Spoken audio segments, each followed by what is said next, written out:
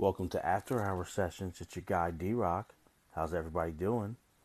Hope you guys have been well. Hope you guys have been enjoying your summer, having fun, doing whatever it is that you guys want to do, keeping it safe, keeping it cool. Wanted to check in with you guys because I know it's been a couple months and just kind of wanted to do some checking in and do some reflecting and, hopefully get you guys ready for, I'm hoping, a new up and coming season of After Hour Sessions. But I, wanted to let everybody know. I just, from my last episode that I did with Goddess Nadia, that was back in June, which was also my last session, by the way. I kind of just decided I needed to take a little bit of a break. I was feeling a little bit tired, a little bit worn out, wasn't really feeling well. So I decided to take a little break, and it wound up being a break for the summer, which wasn't planned. I didn't know how long the break would be, but the rest was definitely needed. And, when we got into the month of August, I saw that we had hit 2 years since the first episode dropped, which is insane that 2 years have gone by. And also, we had hit over 20,000 downloads. We're now over 21,000 downloads. So I just wanted to let you guys know that and say thank you, thank you, thank you to everyone who listens and has listened, because that's just humbling and mind blowing to me that that's happened. But it makes me just reflect on where the show, how it started, where it's at now, and where we're trying to take After Hour Sessions into the future. A lot of you guys have heard me say it many times. It's such a great blessing, but it's not the podcast I ever thought I'd be doing.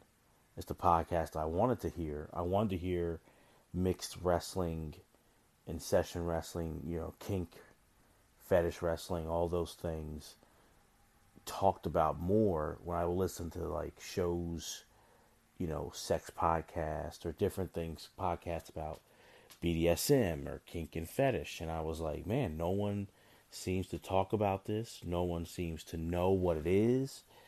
And I feel like, what's going on with that? So I remember 3 years ago, Memorial Day 2019, meeting up with Jen Thomas. And she had been doing the interviews on sessiongirls.com, which were and are great. But I was just like, you should do a podcast. And this is during the session. We're just sitting there talking, and I'm showing her different podcasts, and I'm showing her, oh, you can go long form and just get real and get loose and ask different people and help promote this and talk about it. And of course, Jen was like, the nicest person ever. So she was listening and, was like, oh, she didn't know a lot about podcasts, but I was like, you should do it. You should be the one. And, after the end of the session, I would kind of check in with her and just see, hey, you going to do it? Hey, what's up? But she was busy, of course, doing her thing. So I was kind of like, whatever. And we get to 2020 and the world shuts down and I wasn't doing sessions and I was definitely missing them. But who would have thought jumping on an Instagram live with Hans Vanderkill would change so much? But it did. And that was in, July 20th of 2020. And then by August 7th, we had a name, a Twitter account, and we recorded the first episode. Hans was the guest, and it felt pretty good.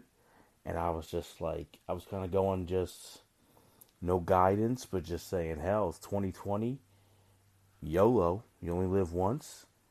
And I enjoyed talking to Hans. I enjoyed getting to know him, and I've enjoyed his friendship. And it's awesome to call him a friend these past 2 years. But I didn't really know where next to go. So, of course, it was the only other person I knew who I'm like, gotta be on there was Jen. So Jen became the second episode. And honestly, after those first two episodes, Everything else, the other, was it 50 or 51? None of that was expected. None of the people who have come on and have really just been so real and given, such great conversations and talked about their lives and who they are and how they got into, whether it's session wrestling or porn or being a dominatrix or BDSM or, just everything. None of that was really planned. And these conversations, I hope they've really been awesome and cool for you, because they've been such a blessing for me. They really have. And, I look back on each episode and think like, holy crap. You know, I'm looking at the list and it's crazy that Goddess Severa was the fourth episode. And that was a huge episode that really, was someone who I was like, man, no way she'll come on this show. But I was like, I gotta try, just because I was such a fan of hers and thought she was so cool, and had known about her for so long, and really thought she was really cool when she sat down for a Session Girls interview with Jen. I thought that was probably my favorite one that Jen did on her website. So I was like, I gotta talk to her, at least try to. And the fact that like she emailed back and was willing to come on was so cool. And talking to this 6'5" goddess, badass, and just so cool and so down to earth and so humble, and has such an amazing story, and this BJJ black belt. I was like, this is so cool. This is awesome. And, from there, that was a huge moment for us. Even that episode before, getting Lisa from Tempest Wrestling. And that was Hans who hooked that up. And Lisa just really told amazing stories and really just connected and really got it. And it was just such a fun interview that it was like, maybe this can really be something. This can really be something. At least I knew, I didn't know where it was going to go. I just knew it was going to be a fun thing and a fun ride and hopefully fun conversations. And we're talking about something that a lot of people don't really talk about.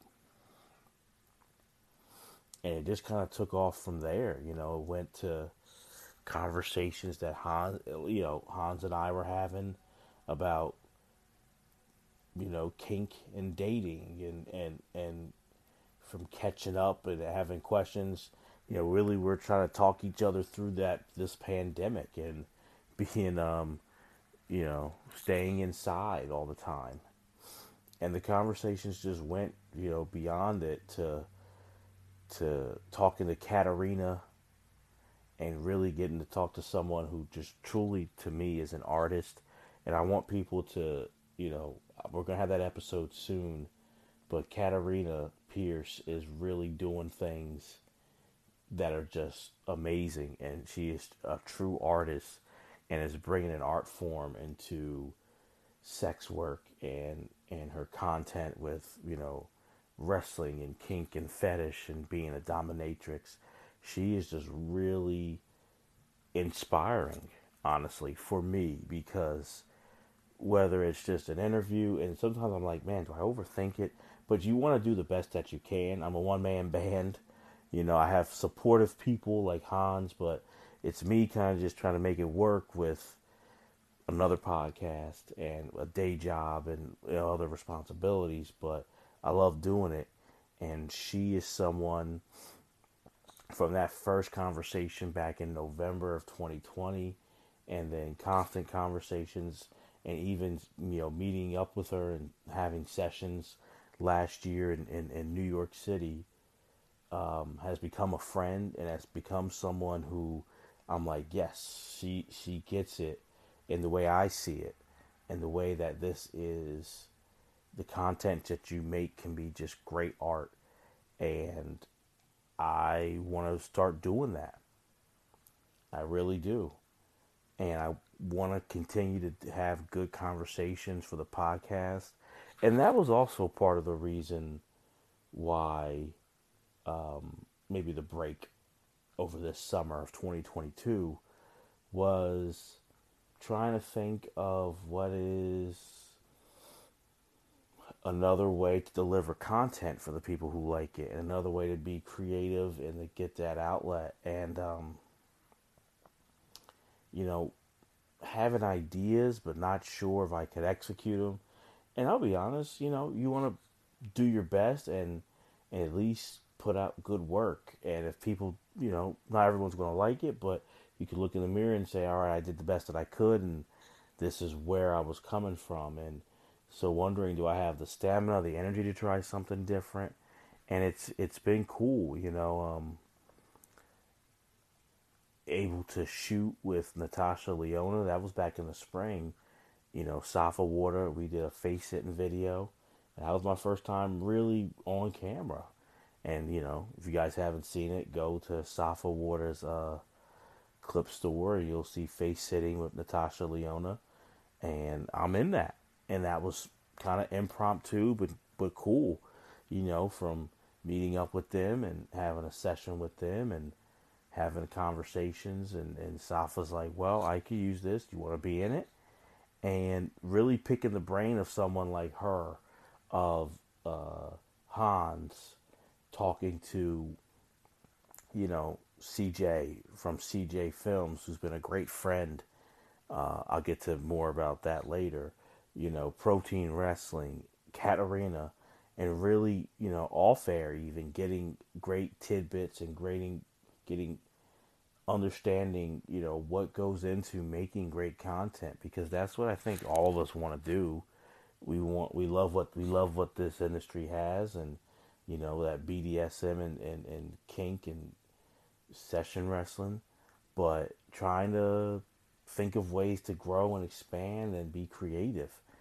And it was really cool, that first experience, because it is, I do a little performance, I guess, on air here, but it's a totally different beast. Like, the camera's there and the lights are on, and I'm, just sitting there, and Natasha did the work. She was the great artist. I just went along for the ride and was like, hopefully I don't make you look bad.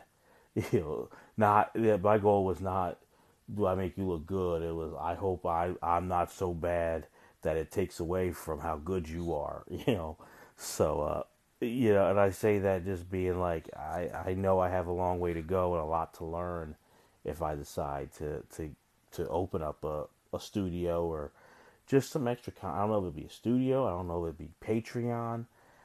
Not sure, not sure, but just been thinking about it more and trying to pick the brain, because wanting to do things that are just different and wanting to take this show that I don't even know where it's going to go. Or, I mean, this has been the past 2 years that there's no way in hell I thought I'd ever do it. I didn't know if we would make it to, I wasn't sure if we'd make it past the new year, going into the new year in 2021. I was like, because there was no real, it was just going. It was just doing it. So the fact that it's 2 years and people have liked it and people have listened, and the guests who have come on, they've been amazing. I want to keep that going. That has inspired me to try to say, well, I like doing it, number one. Number two, the guests have had a good time and enjoyed it. And it's helped promote them, which is what I want to do, and hopefully show them as people and human, and just people who are brave to really express their true selves. I hope that's come across these past 2 years. And I just want to continue that. I just want to keep that going for you guys. And I'm not sure if I'm not sure, exactly the right lane, but I definitely want to start giving you guys extra content and maybe showing all this stuff in a different way and putting it out there in a different way. And not saying I'm it could be a total flop. I have no idea, but one thing the past couple of years has shown me, and one thing that this podcast has shown me, which is you have to try. You have to put yourself out there and try. And hey, just like if we look at this a lot of times just the one way. If we don't put ourselves out there, we don't, you know, risk that factor of getting embarrassed or people not liking it. We're not vulnerable. We look at like, okay, it stops us from being, ridiculed or being hurt or being laughed at or being, put on the spot or being put in front of everybody. And that's true. You block that out. When you don't put yourself out there, you stop that emotion, all those bad negative feelings from coming through. But you have to look at the flip side. When you don't put yourself out there, you're also stopping the joy, the connection, the creativity, love. We stop those feelings too when we close off. So it's a two-way street. You're winning, and you're shutting out those other things, those negative feelings that come with being vulnerable and putting ourselves out there. But you're also stopping the good stuff too. And that's why vulnerability takes bravery, it takes courage. And there's nothing in life that you have that's positive, and this goes for me too, that doesn't come without vulnerability, whether it's relationships, your hobby, your job, whatever the case may be. There's nothing that you have in life that is positive that didn't come with vulnerability. So that's where I'm at with this. And I wouldn't mind, honestly, if people want to, email, Twitter, let me know what you guys would be in the mood for, what you guys would be thinking. I'm not saying, but just to pick the brains of the people who listen, people who are devoted to the show, I want to know what kind of content, extra content you'd be willing to see. Because, there's one thing that this has shown me from the fan side is I was by myself for so many years. The people I talked to about this, who knew about it, it was just the session wrestlers themselves or the dominatrixes themselves. There was nobody I knew in my world who was doing this. And it has been amazing, from the great emails from people, which has been so humbling, but also a great way to learn and connect with other people over the past 2 years, to messages and Twitter, to be getting ready to meet people in person, guys who were fans like me, guys, from meeting CJ from CJ Films, and my boy T from Protein Wrestling, and having the conversations. And it was humbling being like, man, I get to finally meet people. All these years since I was a kid, I felt, I'm like, there has to be other people out there, but it was just me. I was alone. And in 2022, getting to meet fellow fans of this in person for the first time was an incredible experience, an incredible honor, and just so cool. The way I got to meet CJ from CJ Films is really cool. It came after back earlier this year, after a session I had with Sheena, and I had done the podcast with Sheena, so we had a rapport and talked, but met up with her in the city, and I'm in Philadelphia. So met up with her to do the podcast. I mean, not the podcast, do a session. And I saw earlier on her Twitter or her Instagram, that she had recorded and done some clips at a place that I was like, man, that'd be a great place to do clips for, session wrestling. And the ideas you could have here would be just limitless. So I was like, damn, that was my idea. I almost did it back last fall with somebody, with um, a, a, a session wrestler, but the schedules didn't line up and we couldn't do it. So I was like, man, they did that idea. So I was talking to her in between breaks, And I was like, hey, you went to this spot and did a session? And she was like, oh, yeah, yeah. And I'm like, man, I always wanted to do that. And she said, well, the guy who did it is coming. He's the session I have after you. And do you want to meet him? And I said, well, if he's cool with it, because, some people want their privacy, their space. They don't want to talk to other people when they're doing a session. All that's okay. All that is cool if that's how you are.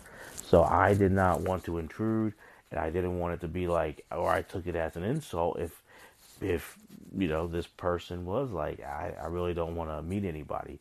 So I asked Sheena if he is okay with it. I'd be glad to meet him.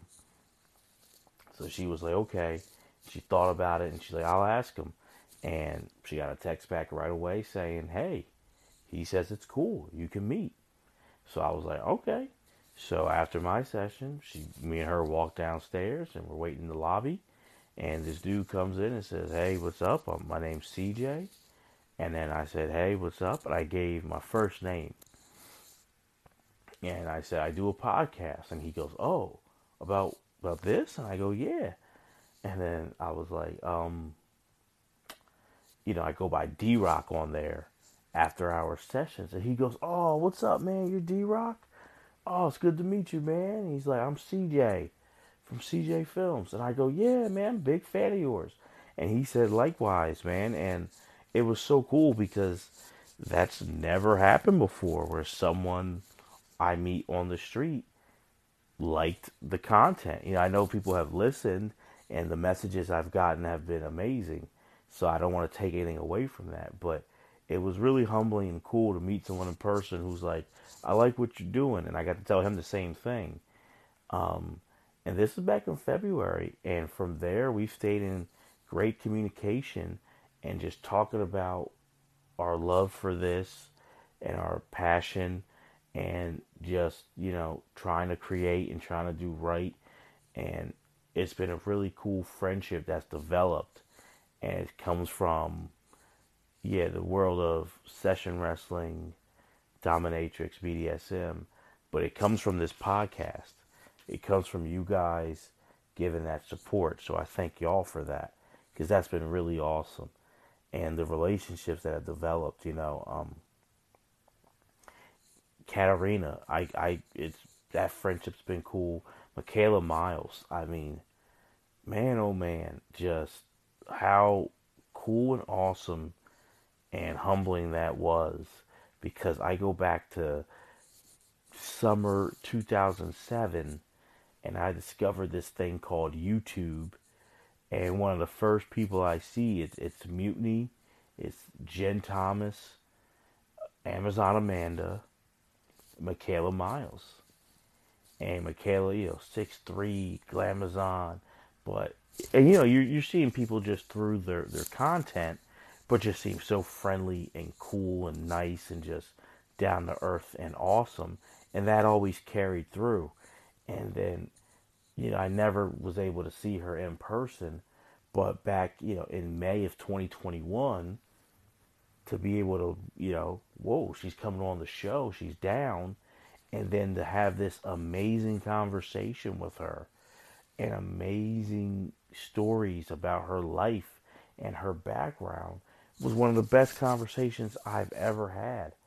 And it was amazing for then the next month, she wanted me to be a guest on her podcast and talk about just humbling and so cool and so much fun, to be like someone who, wow, you helped me get into this, to then having these real conversations that I feel like when I talk to Michaela, like we could go for 6 hours. And then for her to even come back on the show last December and to give such honesty about her evolving from, in her content to more sexual work and that expression and that freedom and her, being more comfortable in her own skin and being more present. It was downright inspiring. And I can honestly say, from listening to her podcast and from her, last December, right after we recorded the interview on after our sessions. Go to Michaela Miles, and she does a solo podcast. And I started going back and listening to her other episodes, and I can honestly say, Michaela is the reason why what I'm doing right now. I was like, you know what? I should start doing some solo shows. Now, it doesn't mean I don't want guests on, because of course I love talking to people, and so that's going to be a part of it.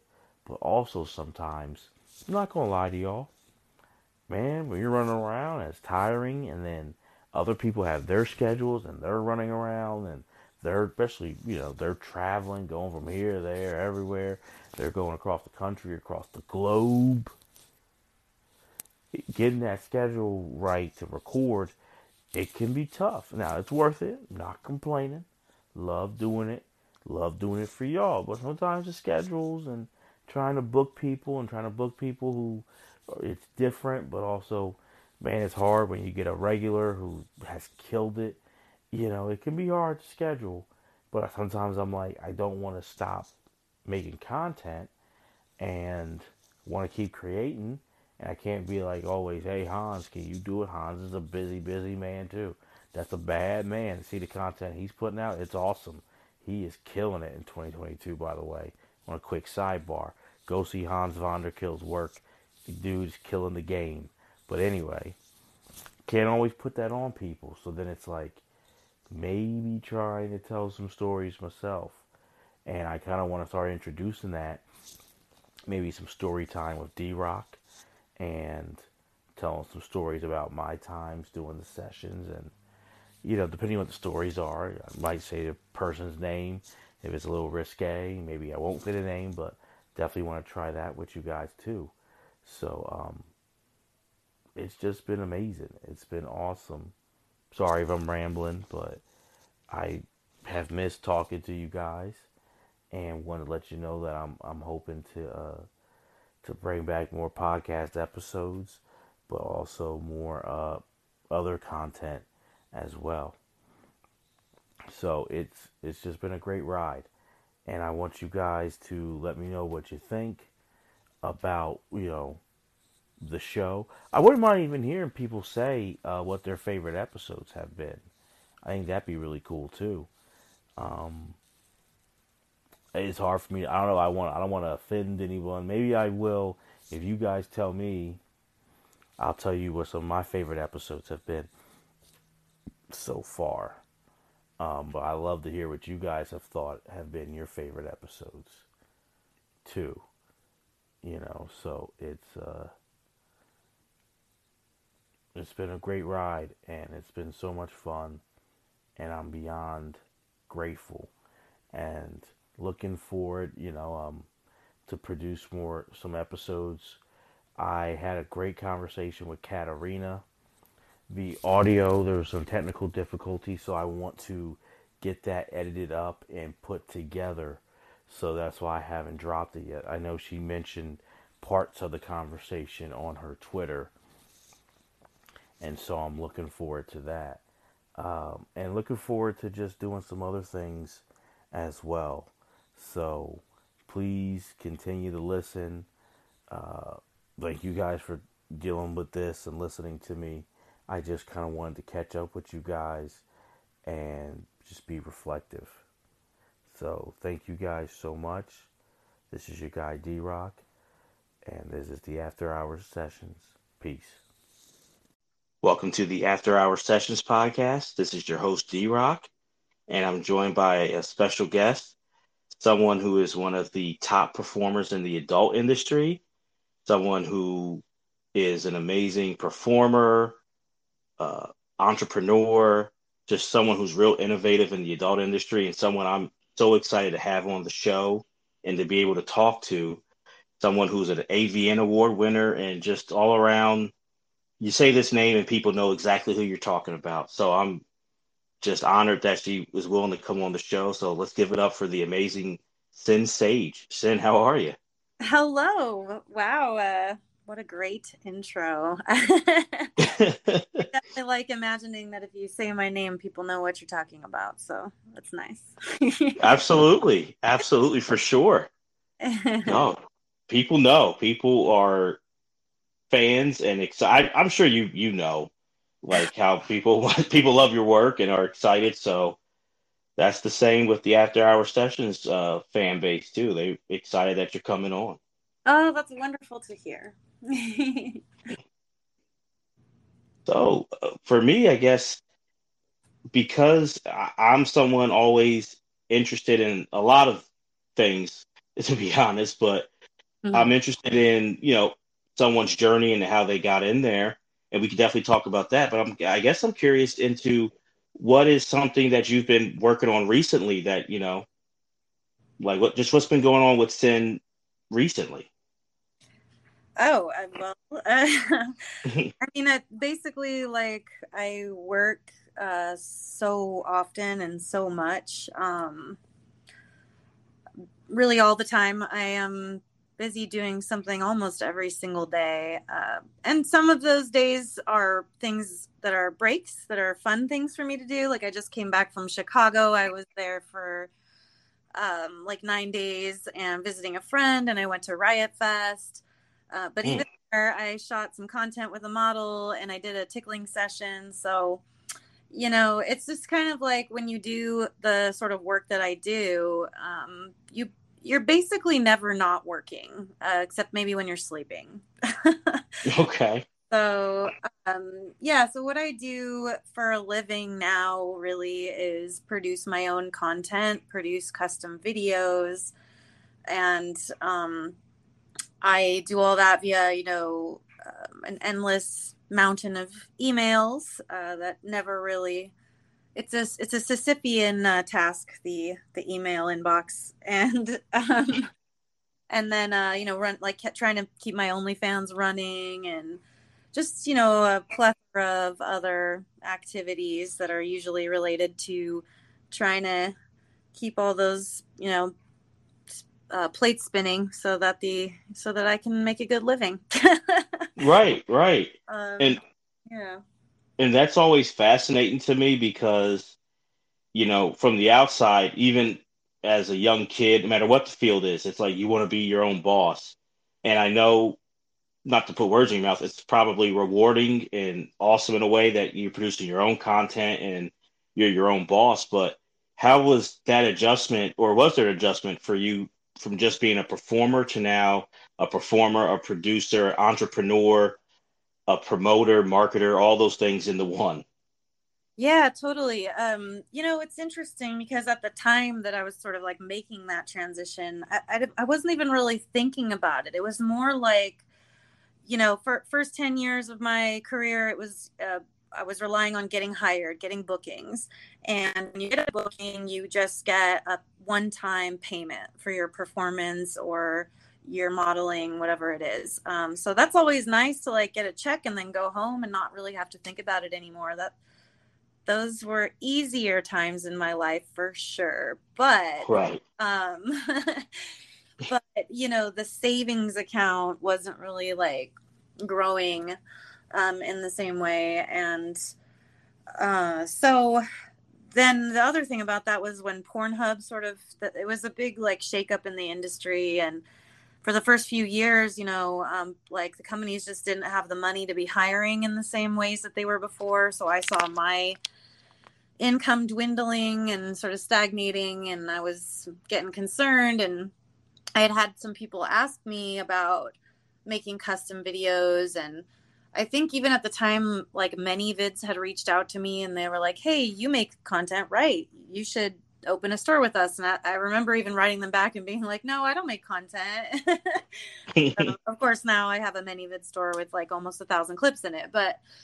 Um, but yeah, so that was going on. And I was like, I think maybe this custom video thing, I got to figure this out. So I put on my wish list like a little Sony Handycam and like a $25 studio light and an editing program. And I had a friend in the industry teach me how to edit for like a 6-pack of beer.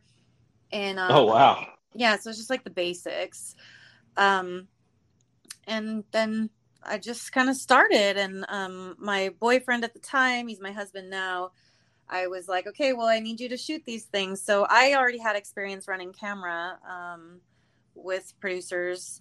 And so I taught him what I knew about that.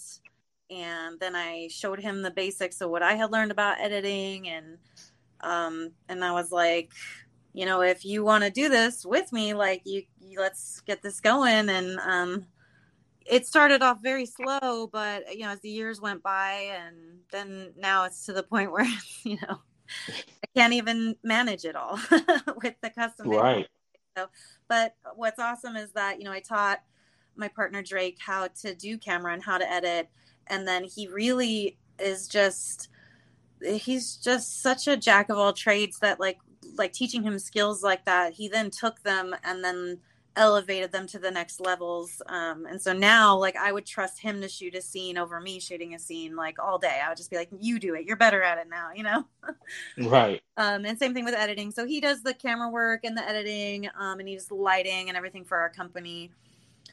And so, yeah, so that's kind of how it all started. And then it just grew from there. It was slow, but then we were able to like upgrade our equipment the first time. And then we were able to upgrade our equipment a second time. And, you know, now we just have this production company. So, so I will say that, you know, definitely life was simpler when I was just getting hired.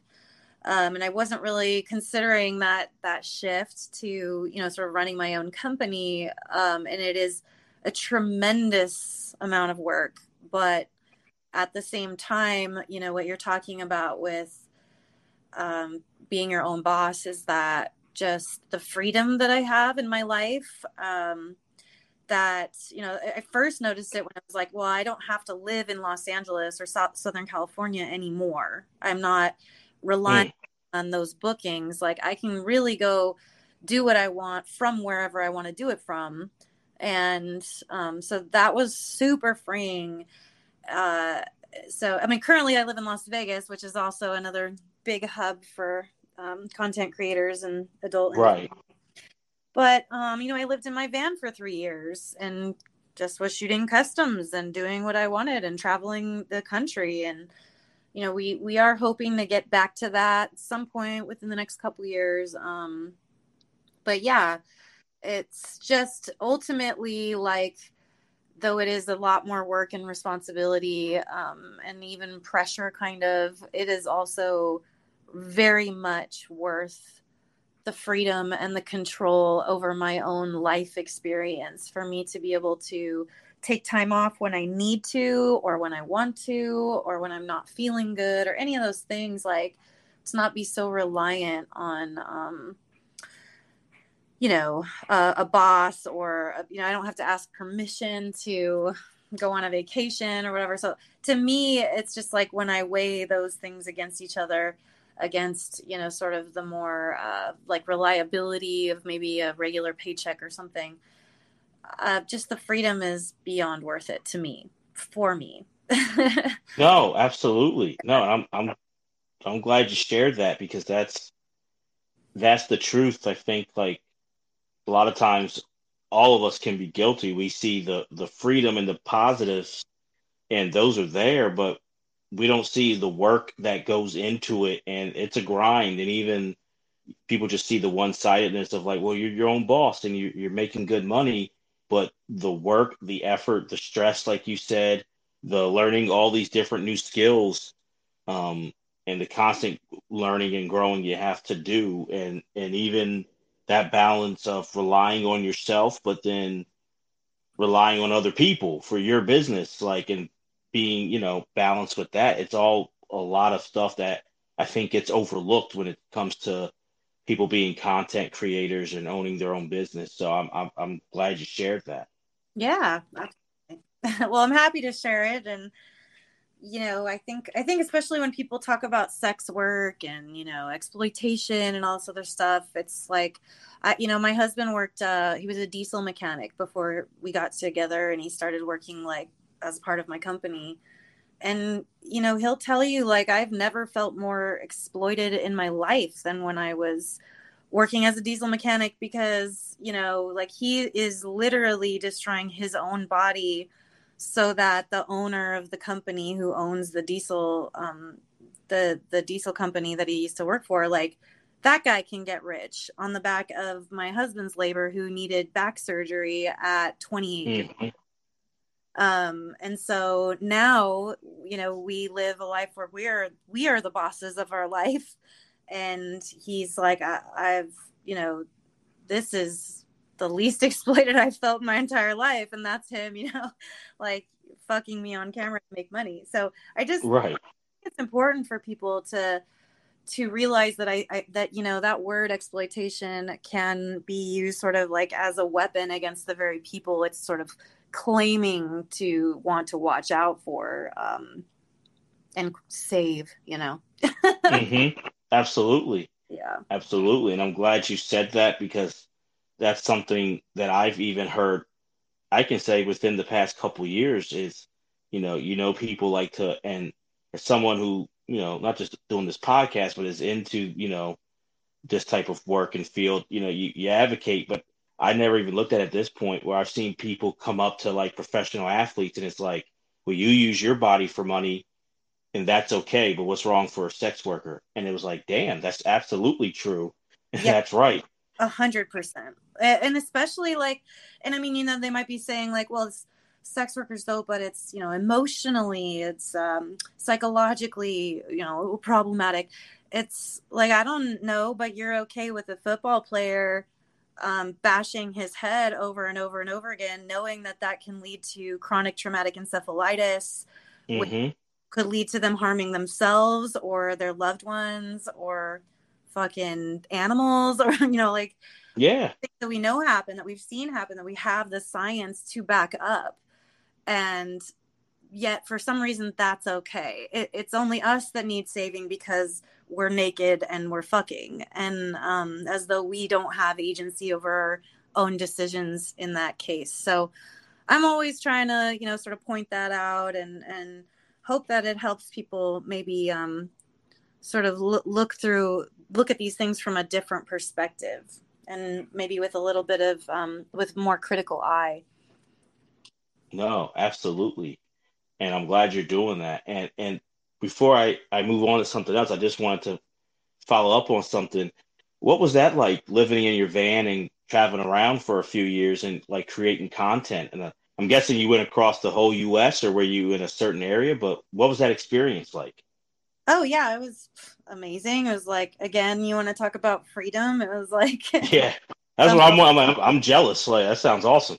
yeah. I mean, it's the most freeing that my partner and I have ever sort of felt. And I think just like with any other adventurous thing that you do with your life, there are lots and lots of positives, and then there are some negatives. There's a lot that you have to get used to, but you're just weighing that balance. Like in the end, the outcome is a result that is beyond worth it. So yeah, it was amazing, and yeah, we traveled all over the entire country. We have driven through literally every state in the United States. All of the ones that are here on the mainland with our van, and then we've traveled to Hawaii with our van. We just rented a car on the Hawaiian Islands, but yeah, 2018 we drove all the way to Alaska, and we drove all around most of the parts that you can actually drive to in Alaska, which is surprisingly not that much. Really? Yeah. There's basically like well, okay, we haven't gone to the sort of eastern part of Alaska, which is sort of that little tip that's still attached to Canada. But the mainland part, you basically can drive in, and then you go down to Anchorage, and you can go down to the Kenai Peninsula and drive around that, and then back up through Anchorage, and then you can go up to Denali National Park, and you can go to Fairbanks, and from there you pretty much go back to Canada. You can drive to the gates of the Arctic National Park, which is the northernmost part, but getting gas is extremely sketchy because there's just nothing there. Alaska's the most incredible, driving to Alaska is the most incredible thing I've ever done in my life. And It's Really? when I tell people about it, I'm just like, please, please, please put that on your bucket list for life. Like, if you see one natural, incredible thing, and I haven't seen the whole world, but I've seen some shit. That was just, that was the words. It's hard to find the words to describe like how profound that was. So, highly recommend it. No, I have family who have gone to Alaska and have talked about it and talked about just kind of what you said. And they've gone at the different times of year when it's dark for 20 hours or when it's sunlight for 20 hours. And, Yep. but, you know, just how amazing it really is. And Yeah. Now you can look at pictures and see little video clips and stuff, but it's just nothing compares to actually standing there and seeing that pure like majesty surrounding you. It's breathtaking. that's incredible. That's so cool, though. Like, I love that. I love so I guess I kind of want to ask, were you someone who always was kind of interested or curious about, you know, sexuality and getting into sex work? Were you kind of vanilla growing up? Like, what kind of led you on this path to be this, you know, AVN winner, future Hall of Famer? Yeah. I'm throwing that out there. Yeah, keep your fingers crossed on that one. Maybe the more people talk about it, it might actually happen someday. But It will. It will. I believe positive yeah. thinking.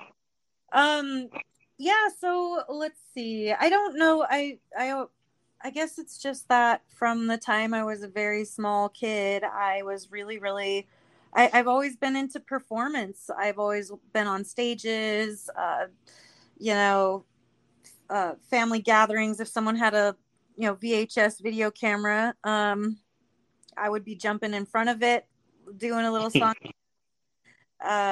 You know, I was in community theater since I was like 8 or 9, and then middle school, high school, drama, theater, show choir, singing, dancing. So that's just my nature. Both my parents were English teachers, but my dad was also a drama teacher at the high school that I ended up Oh, cool.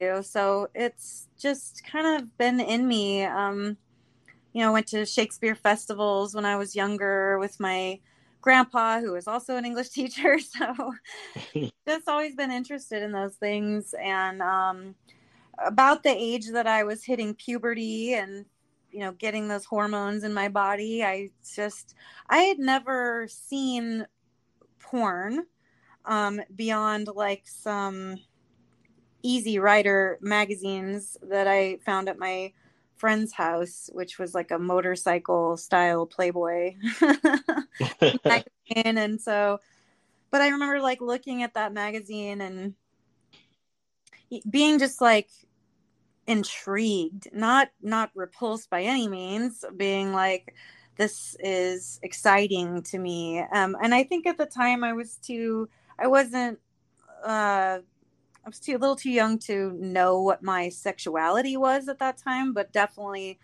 looking at these women and being like, I want to do that too. Like, I want that also. So, and again, I had never seen like porno video or anything like that.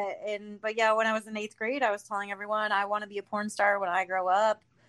And then when I got into high school, I was like, I want to be a stripper when I grow up. And here we are. So I don't know why, except for I think it's just that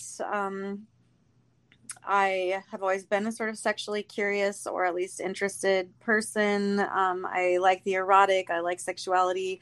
I've always been an exhibitionist in that sense of liking to perform and be watched, whether it's just, you know, The Wizard of Oz I'm performing on stage, or whether I'm eating pussy and fucking with my strap on. Like, I just, I like that kind of attention. And so to me, it was just really natural. It was really, really natural. And I went searching for it when I was 18. And I went out and found it for myself. So I always say I'm one of the only people I know that grew up to do exactly what I wanted to do. No, that's really cool. I love that. I love because everyone's story is different and unique, Yeah. and it's cool to hear. I think it's fascinating that for all of us, no matter what we do, how those other things that you, and maybe you thought a little bit, but like the fact that like you were into theater and doing those, like how like our journey leads us to where to our destination and we don't realize it, Yeah. you know?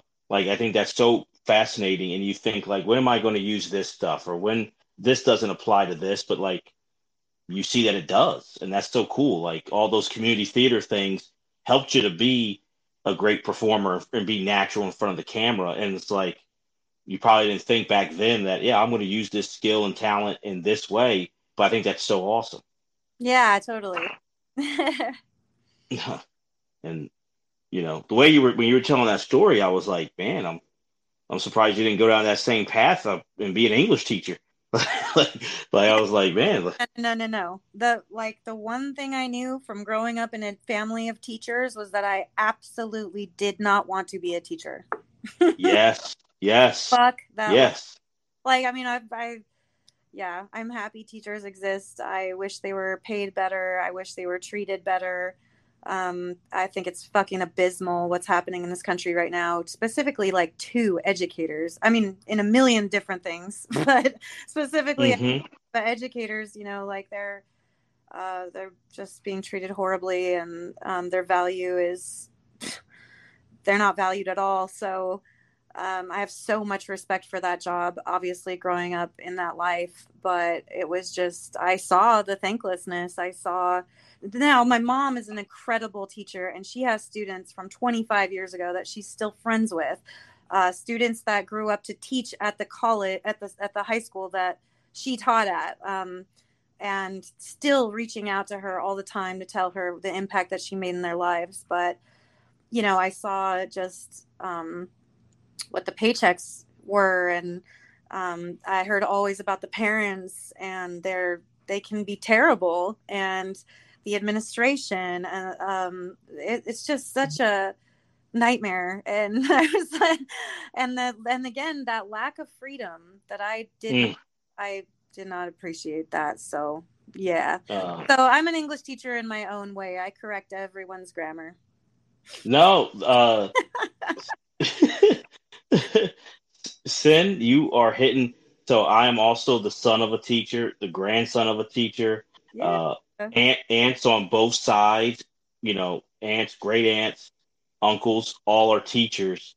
And I say the same thing, which is for someone who is not in that field, you won't find, I guess, except for like yourself, like someone who respects that and admires it so much.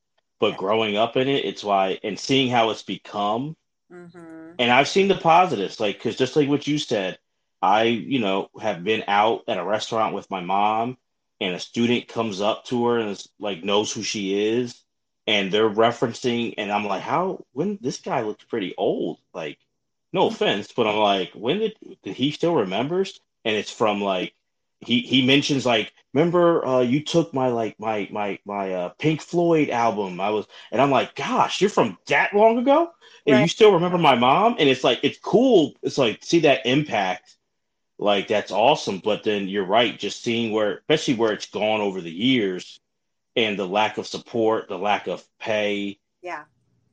It's like, yeah, I give people so much credit who still fight the fight, but Yeah. I knew from the inside it just wasn't for me. Yeah. Just definitely not. And I mean, it was the same. I don't know. Maybe I was just more observant or something. But for me, like watching, my mom trying to juggle being a teacher, which is like you go to work you get up for work at 5 o'clock in the morning. You go at Hmm. 7:30. You stay after. You get home at 5.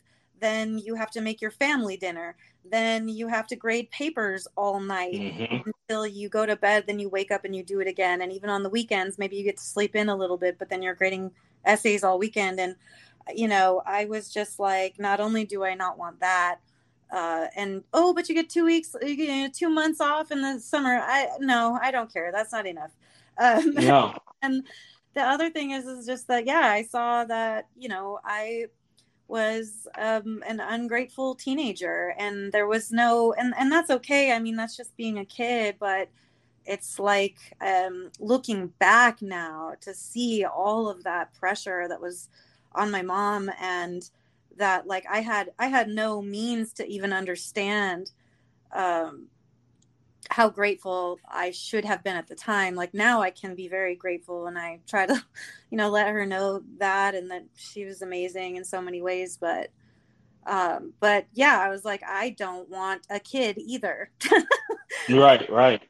Like I don't want that ungrateful shit, like not understanding. And that's the thing, is like there's no metric for a kid to even be able to comprehend that. And um no thanks.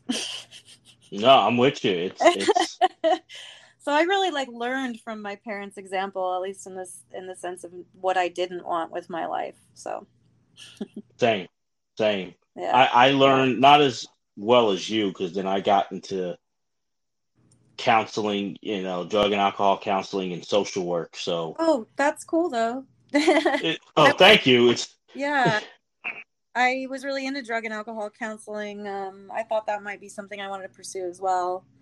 But I almost think it's not as good as someone who's never been in that position. I feel like the better counselors are ones who have sort of lived through that experience. But I'm not sure. What do you think? I think there's a point to it. There is something to that. I think you don't actually have to have the same. Mm-hmm. You have to be able to relate. Yeah. So I've had to tell people. So for me, I will tell people in my groups, like, yes, I had to go away for a little bit. You went to rehab, but I went for my mental health. Yeah. And it's different, yeah, but does it kind of overlap? For sure. Yeah, totally. Mm-hmm. I go to support groups for my mental health. You're going to AA. Is it different? Yeah. Does it overlap? For sure. Definitely. There's plenty of experience. A lot of times I'm talking to people who grew up. There's a mix of people, and it's like, hey, addiction, this disease hits everybody, no matter where you're from or how old you are or your race, religion, Yeah. whatever. But it's like certain people had a lot of privileges who were my patients, who I'm like, yeah, you never had to go through what I did being a person of color. So it's like Yeah. showing people like that, like, and it's like, guess what? The people who have helped me, like outside of family, are people who didn't look anything like me, didn't do like it's just very different, but yet they still were able to help and kind of explaining that definition. Like it's great to have that support group, and that's why you have it of people who do know your battles, but you appreciate empathy more when it's someone who may never know what you're going through, but they're still listening and they're still there for you. Yeah. Yeah. That's what empathy is kind of all about. Yeah. Yeah, and that was a little bit of a battle at first. Not a bad one, to be honest. Other people I saw them get it way worse, Yeah. but kind of having to explain that. And patients did get it because Yeah. then it's also like I told my stories and I'm like, we can go back and forth here. And a lot of times I'm like, I could top you, you know? Yeah. So, but what's that going to prove? Like, we're Yeah. still right here. Well, and that's the thing. I think that addiction is mental health. And that's, Hmm. I think it's so tragic that we have this country set up to treat addiction like a crime, when it's very clearly trauma based and mental health based and things like that. And I wish we had a better way of dealing with it. I love what Portugal did many years ago by Same. decriminalizing drugs and drug possession and drug use and things like that, and instead, you know uh, um, being supportive. Like when people need that help because they're in a desperate place with addiction, it's like we provide that help rather than throwing you in prison and taking away your freedom. I just think it's really tragic. No, for sure. And what kind of I learned and what helps me, and it's weird because when I meet people who are they're in college or grad school, whatever, and they're looking to get in the field, and they're like, you see that and you hate to judge it, not judge it, but like, oh no, they had that look like I'm going to save the world. And it's like, I sit there and they're like, what can you tell me about this? And I'm like, I don't want to crush your dreams. I don't want to lie to you either. Yeah. How are we going to do this song and dance? And it's kind of like, I tell them, like, you can't save the world. You're not a savior. Like, you can help somebody, but you can't save people. And people look at me and I go, it takes the pressure off. It's a couple things. What kind of ego do you have where you're like, I can save you? Like, you're trying to survive every day yourself. Like, who are you to be like, I can save you? But it's like, I'll meet someone halfway, but I can't do it all. I can't do your sobriety for you. I can't do your mental health for you. Yeah. And it's kind of, I don't know. It's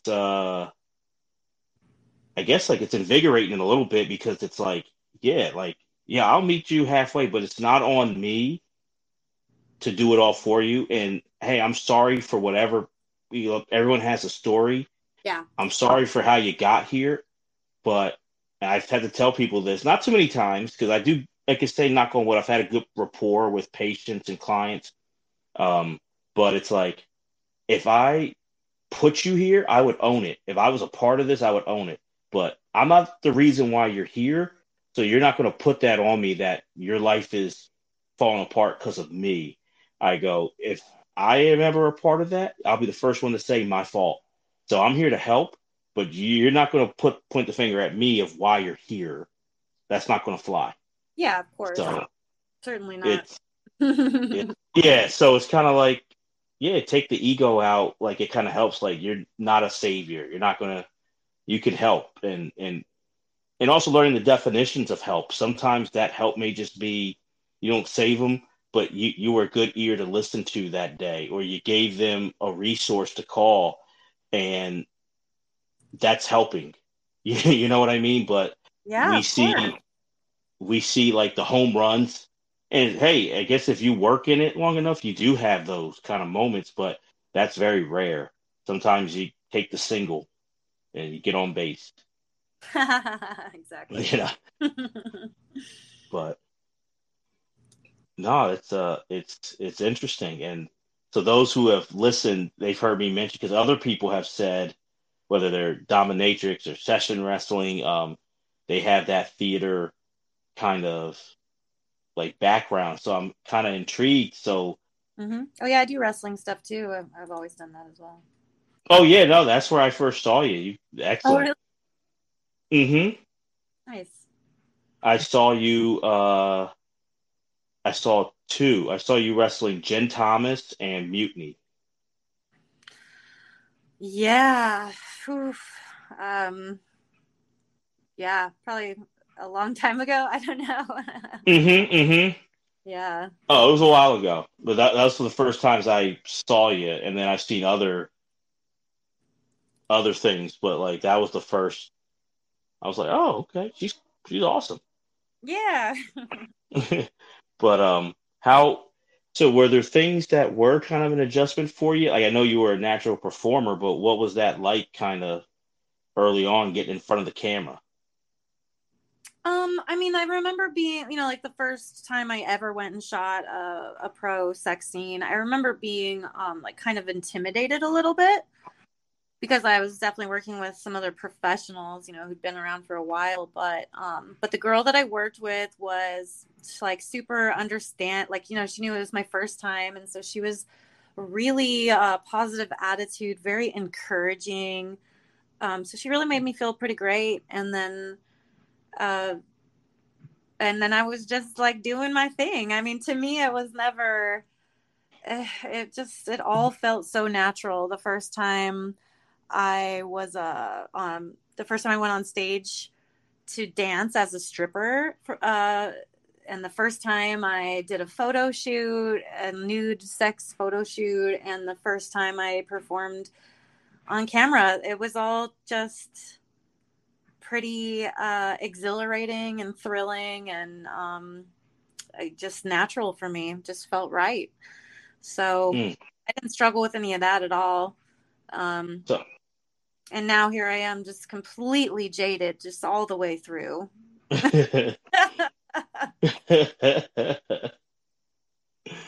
Oh man. 20 years Um, later. this might be a little bit of a weird question, so forgive me, but um, do you feel like when you're performing, and it could be, from when you were growing up in community theater to performing now, do you feel like that's when you're kind of your most comfortable self, like your most natural self, like when you're performing? um, yeah, I guess. I mean, I don't know. It's hard to, that's a hard one to answer only because I am always just my natural self. Like, I don't know if that makes me weird or something, but I just don't have like the tolerance or the patience to like pretend to be something for different people depending on who I'm with or talking to. Like, I'm just like, the only thing I've ever been able to be is me, and that just continues. So like, uh Right. so yeah, like I'd say it's more like when I'm performing was okay, when I'm live performance, when I do a live performance, which I have one coming up in Las Vegas at the Scores nightclub. I'm performing with Daisy Ducati and a bunch of other girls. We're doing Oh, cool. like a Halloween themed performance there. Scores October 7th in Las Vegas. Um, so like when I get the chance to do a live performance in front of an audience, I mean, that is, I don't want to say it's like my most natural self or whatever, but it's definitely my most it's like the most adrenaline rushing through my veins, like the best natural high, for sure. Just Yeah. loving that. And then when I do a scene with someone, I'm just doing what I want to do with them. I am just like satiating my desire, with No, no.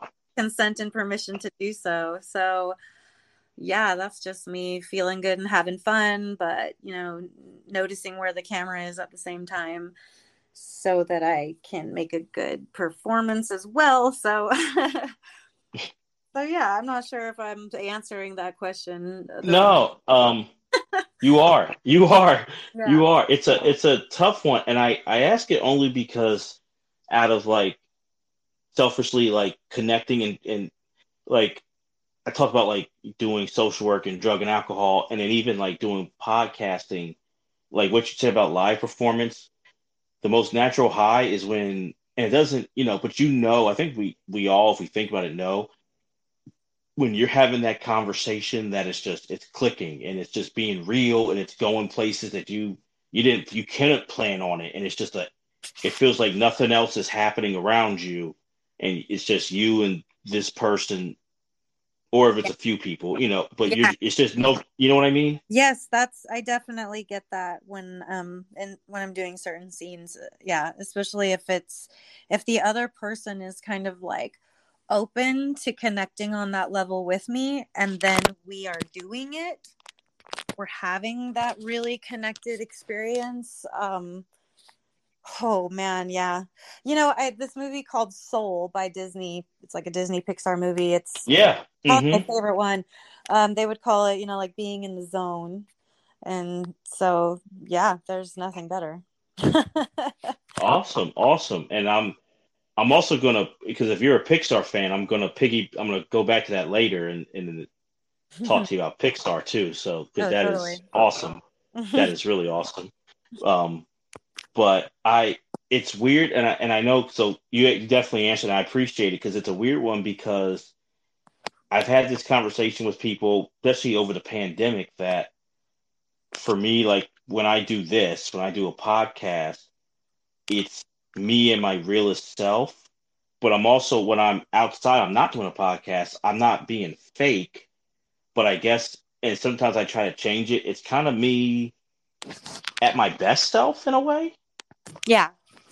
Like, it's when I do a podcast, when I've started one, I'm just like, hey, you know what? You think about it, but then it's like, hey, we're gonna do it. It's not gonna be perfect. I'm gonna learn the mistakes. We're gonna grow. If it's an episode or the audio was off, oh man, you're disappointed. You learn from it, you move on, fine. Me in real life can definitely get into my head. Not definitely, I do it way too much of like you overthink it, like you want it to be perfect, even though you know it can't be perfect. You Yeah. overthink it so much that you don't even start because you're just like, I don't want to screw up. And then it's like you're not present when Yep. you try to be present. And it's like it's not being fake, but and that's why I try to like change it up. It's like that is me. Those are, we're all flawed people. So those flaws are me, but it's like in this world, I don't, you know, oh, I made a mistake, or man, maybe I didn't ask that question. I may listen back. I didn't ask that question right. It's like for a second, it's like, damn it. And that's like, all right, work on how to, get that question out quicker. And I move on to the next one. And I don't let it weigh Yes. me down.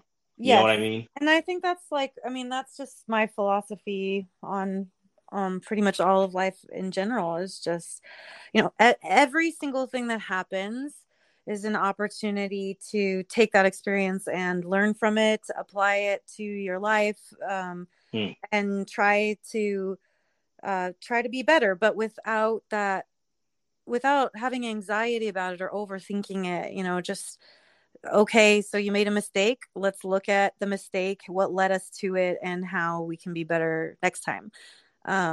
And I totally get what you mean about the podcast thing. So I literally just recorded the very first episode of me trying to do my own podcast. And Oh, congrats. thank you. And I went into it like I didn't have anything written down. I didn't do any research. I was just like, this is what I want the podcast to be. I knew that. I had a few questions in mind that I specifically wanted to ask, but then, just let the conversation flow. And we were saying things that I think mattered. And I got in the stuff that I wanted to get in. And then when it was done, everyone was like, that was great. Like, this is going to be really good. And then I felt super proud and empowered. And I was like, this little bit of imposter syndrome I was feeling for a moment, it's just steamroll over that shit and do it anyway. And then you'll realize like, oh, you can do it. You can do anything. You just got to try. Yeah, absolutely. No, that's awesome. Now it's the first episode. Is that published? Is it out there? No. I want to Okay. record probably about 7 or 8 episodes before I start actually releasing them. So because I just have such an incredibly busy schedule and I'm busy doing stuff every single day, and so I want to make sure that I have a backlog. That is very smart. And I do 2 podcasts, and this one, I love this. Uh, but that has been the hardest part about it is yeah, trying to have enough so you can be consistent, but Yep. then you kind of burn out a little bit because you're like, oh, I have 6 interviews in 8 days. How did this happen? And then I'm like, you know what? I'm going to take a break and just whatever happens, happens. And then when everyone's kind of like, people say yes, but they're busy. And then I'm like, oh man, but there's a gap. Then it's like, oh, that's why I did the other way too. Now I remember. So great move. Yeah. Having that backlog before. Yeah. Yeah, definitely. I mean, I obviously run my own clip stores as well right now, and if I don't if I don't post an update 3 times a week, then the stores start to suffer. So it's just that's the thing about being a content creator. It's you want to have a little backlog, and then you have to be consistent. It's the only way to to be successful is that consistency. Absolutely. Absolutely. Yeah. Now, is you kind of mentioned a little bit earlier, but I kind of like to ask people because chemistry can be different for everyone. So, if you can describe it, what's that feeling or what's it like when, because you're a professional, you've done it and, it's a job, but there are times when it's like, I'm sure, like, man, that chemistry with so and so was just amazing. Or every time you work with so and so, we just click and it's just that chemistry is there. What's that feeling, and what's that like when you just had that chemistry with that person? Mm. It's like warm caramel sliding down your throat and tickling every taste bud along the way. Wow. I love that answer. That's a great answer. Yeah, it's just uh it's so it's such like a fulfilling feeling, and just like the familiarity, and the it's sort of like a comfort almost, and um it's just delectable. Like I don't know but to know that you're gonna be able to that the kissing is gonna feel great, that the touching is gonna be fire, that the eye contact will be there, that just and mm, it's like a hug. I don't know how to describe it. Now, that warm, so I have a follow-up. That warm, when it comes to at least performing, that warm caramel feeling, do you feel like that can be kind of like developed over time when Yeah. it comes to performing, or do you feel like it's a natural, either you got it or you don't? Oh no, I think anything, all of the above. Like with some people, like I've had that with someone that I showed up on set. I did not know her. We had never met. The scene felt that way, and then I never saw her again. And I have had it with people that I've performed with numerous times. And I have, done a scene 3 or 4 times with someone that was, it was a great scene. I'm sure it looked amazing from the outside. It felt good, fine enough, but it didn't feel like that deep connection of chemistry. And then I did another scene with them, and all of a sudden there it was. So, anything is possible. There's potential for anything to happen when it comes to that. But I think it just really depends on the other person and what they're kind of like open to. And yeah, it can be there with anyone, and it's not there with everyone. And I think people can learn to be that way. Of course, definitely. I hope that when my hope is always that when someone decides to become a performer, that they are seeking to be that way. But Right. a lot of people are just like, oh shit, I can make a lot of money doing this, so I'm just going to do that. And then I'm going to just do what I've seen other people do, which that leads to just sort of like inauthenticity and stuff. And that's always hard for me to deal with if the person I'm working with is that way. Hmm. Then I just have to kind of like compartmentalize it and be like, okay, well, this is what they're going to bring, so I'm just going to like do my best. Now, and that's interesting because you're a pro and you're great at your job. Like someone like me who is a fan, but not, and I've done like a little bit of film work, like I've honestly over the past like year, like a couple, so I'm learning. So I'm a rookie where you're, an all-star. So like it's different, but like I probably wouldn't. I would just see, wow, Sin, that's an amazing scene. You guys look great. But like for you, like like, all right, this other performer really wasn't. They're not authentic, like you said, or it's just they're just showing up. Do you see the difference? Like, or is it like you've been doing it for a while, you know how to like overcome it, and you're kind of like, I don't see like I see like it still looks good, or like do you kind of like notice like, yeah, like it's off? Well, I don't watch everything I make. That's for damn sure. In fact, I don't watch really any of them. There was a time period, probably in the mid 2000s or around the time I started like getting more popular, that I did start watching some of my scenes, just because I wanted to like improve and get better at what I was doing. But I don't watch them now. So I would just say that like it's not about seeing it because I don't see them, but it is all about feeling it. Hmm. And so I have scenes that I've done where, you know, people always go, oh, what's your favorite scene? So I don't answer those questions anymore. They get asked way too often. What's your favorite scene and who's your favorite person to work with? Like, nope, not answering that. I'm like, Right. whatever's your favorite, that's the best one then, isn't it? And so then they'll tell me that what their favorite is. And, you know, sometimes it's a scene that stands out in my head as being like really awful that I didn't like at all, because I know how fake it was. And then they're like, that's the one I love the most. And I'm not going to take that away from them.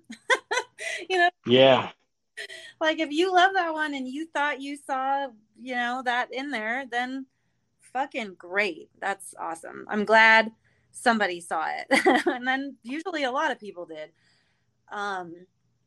Whereas, you know, me being in that scene, me being the one touching, kissing, having sex with this other person, like I know the true story. Mm-hmm. So, you know, I think it's just kind of like, it's just like what all artists say, you know, once you make the art and you put it out into the world, it's not yours anymore. It's the world's. So, Right. you know, like one of my favorite artists is Bright Eyes, and I listen to his songs and I know what they mean to me. It's interesting to hear the story of maybe what he wrote it for or who he wrote it for or about. But even he has said, like, you know, it's about what you get out of it way more than what I meant out of it. And so that's just, it's the same thing. Like everyone's going to react to that piece of art differently and get something different out of it than maybe what the intention was, but that's okay. Like it's not mine. It's yours. No. And you see, we're on that same wavelength. I was just going to say that because you, I, what you're doing is art, and you are an artist. And I was just going to say pretty much the same thing. Like the past over since the pandemic, I've done podcasting for years, and this is the closest thing I've so far done to art. But like, But um, what'd you say? I said, oh, it is, you know, I think Oh, content is art. It's just, you know, how are we gonna, what lens are we viewing it through? And yeah, you know, like I'm not a fan of, you know, Logan Paul, but through a certain lens, like that's art. So no, no, same. I'm same one. Both. I'm not a fan of Logan Paul, but I can respect that the work that it does. Like you don't just get that many followers consistently without putting in work. Do I agree with the work necessarily or like it myself? No, but absolutely not. yeah, I don't like it, but I can see like I know like he puts work in to get it. You don't just Yeah. get that and consistently get that without putting in that work and Yeah. tapping into an audience. Mm-hmm. Yep. But it's funny because over the pandemic, like I've done podcasting for a while, but I can honestly say from like 2013 to like 2019, the the podcast that I was doing, they didn't last very long, and really, the people who listened were like friends and some family, right? So Yeah. it's a little bit different where like doing a podcast, a couple of them, where there's like people you don't know are listening and like writing to you, and it's like it's humbling and it's very cool. But then like by the numbers or even sometimes by like what they write to you, they're picking an episode that you're like, oh, really? That's the one. Oh my God, yes. It's like that's the one you love. I was like, because then you have those that you're like, man, this, and it's like clockwork every time. Where I'm like, this one, people are going to grab. Like I was feeling that people have to feel it, and then you see the numbers and like, well, no one. I thought people would. No one's saying anything, and then you do another one where like it was cool, it was good, and the numbers are going crazy, and people are like, I loved it, and I'm like, thank you, and but deep down, I'm like, I don't really. Yes. It's like And that's I'm happy, but this is weird. totally, and that's just content creation. It's something Hmm. and that's just content creation. So, you know, now I'm mainly publishing custom videos or content trades, which is usually just sex scenes with other girls or maybe little fetish things we make. But when I was like trying to come up with my own ideas more, I'd be like, oh yes, this is fucking fire. Like this is so good. Oh, people are gonna love this. And then and then I see the sales and I'm just like, wow, this didn't really resonate with people as much as it resonated so much with me. And then feeling really disappointed by that, but then seeing some shit that I made that I was like, ugh, no one's gonna buy this, but whatever. It's a clip, it's an update. I'm putting it up there, and then just tons of sales. And so there's no way to know what the reception is ever going to be to something that, Right. and so anymore, I will just pretty much make any type of content. Like if someone comes over to shoot content trade and they're like, well, what sells for you? I'm like, I don't even really know. So what sells for you? Let's make it. Cause I just need content updates. So I'm happy to make anything because it's all fun for me. And because I never know what's going to sell. So, let's just make something fun that we like.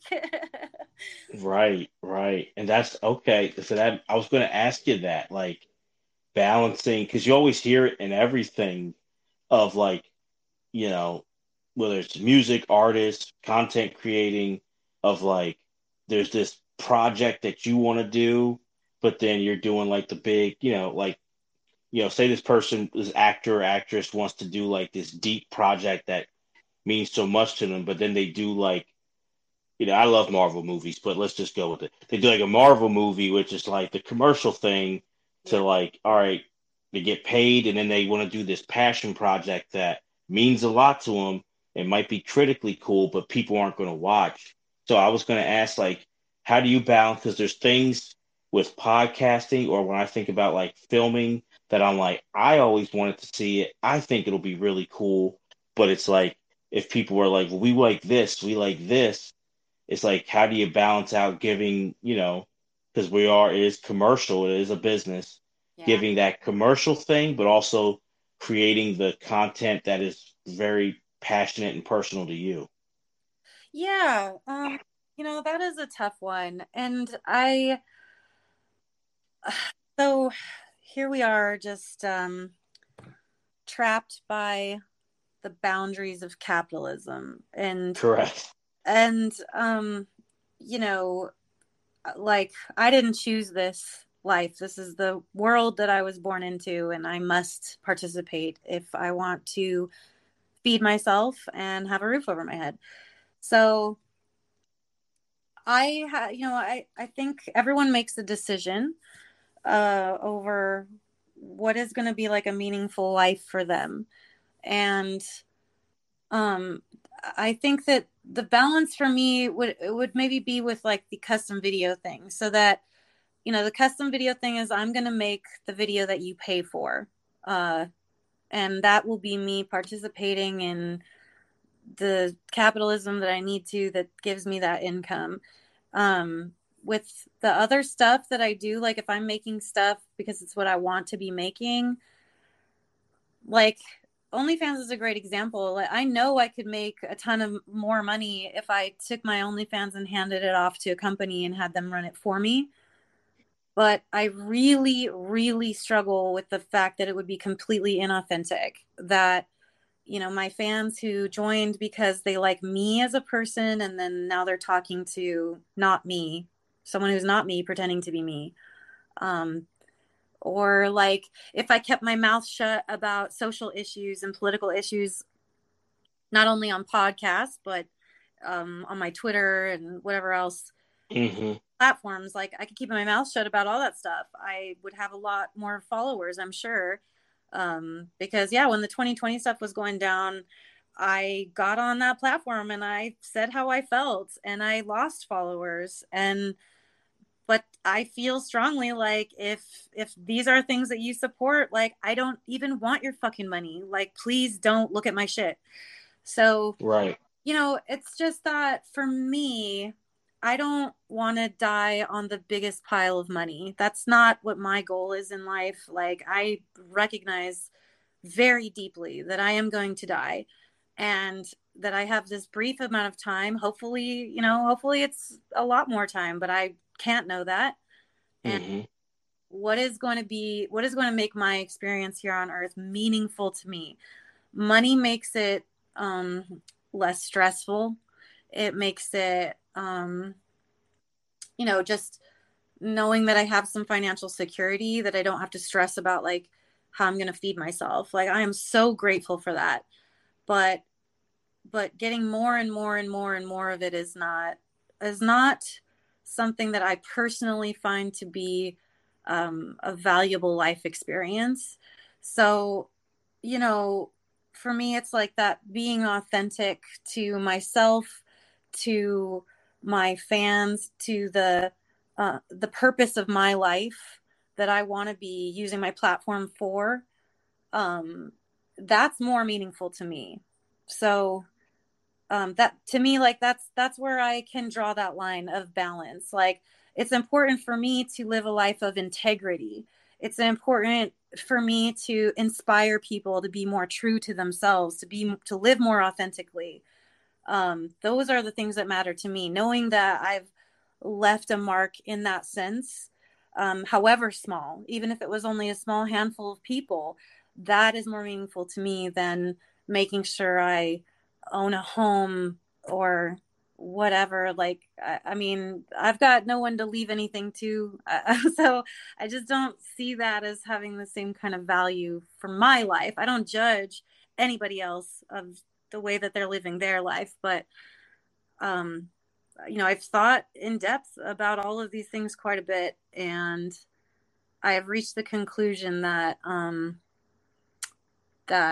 this is what's more important to me than um making a Marvel movie.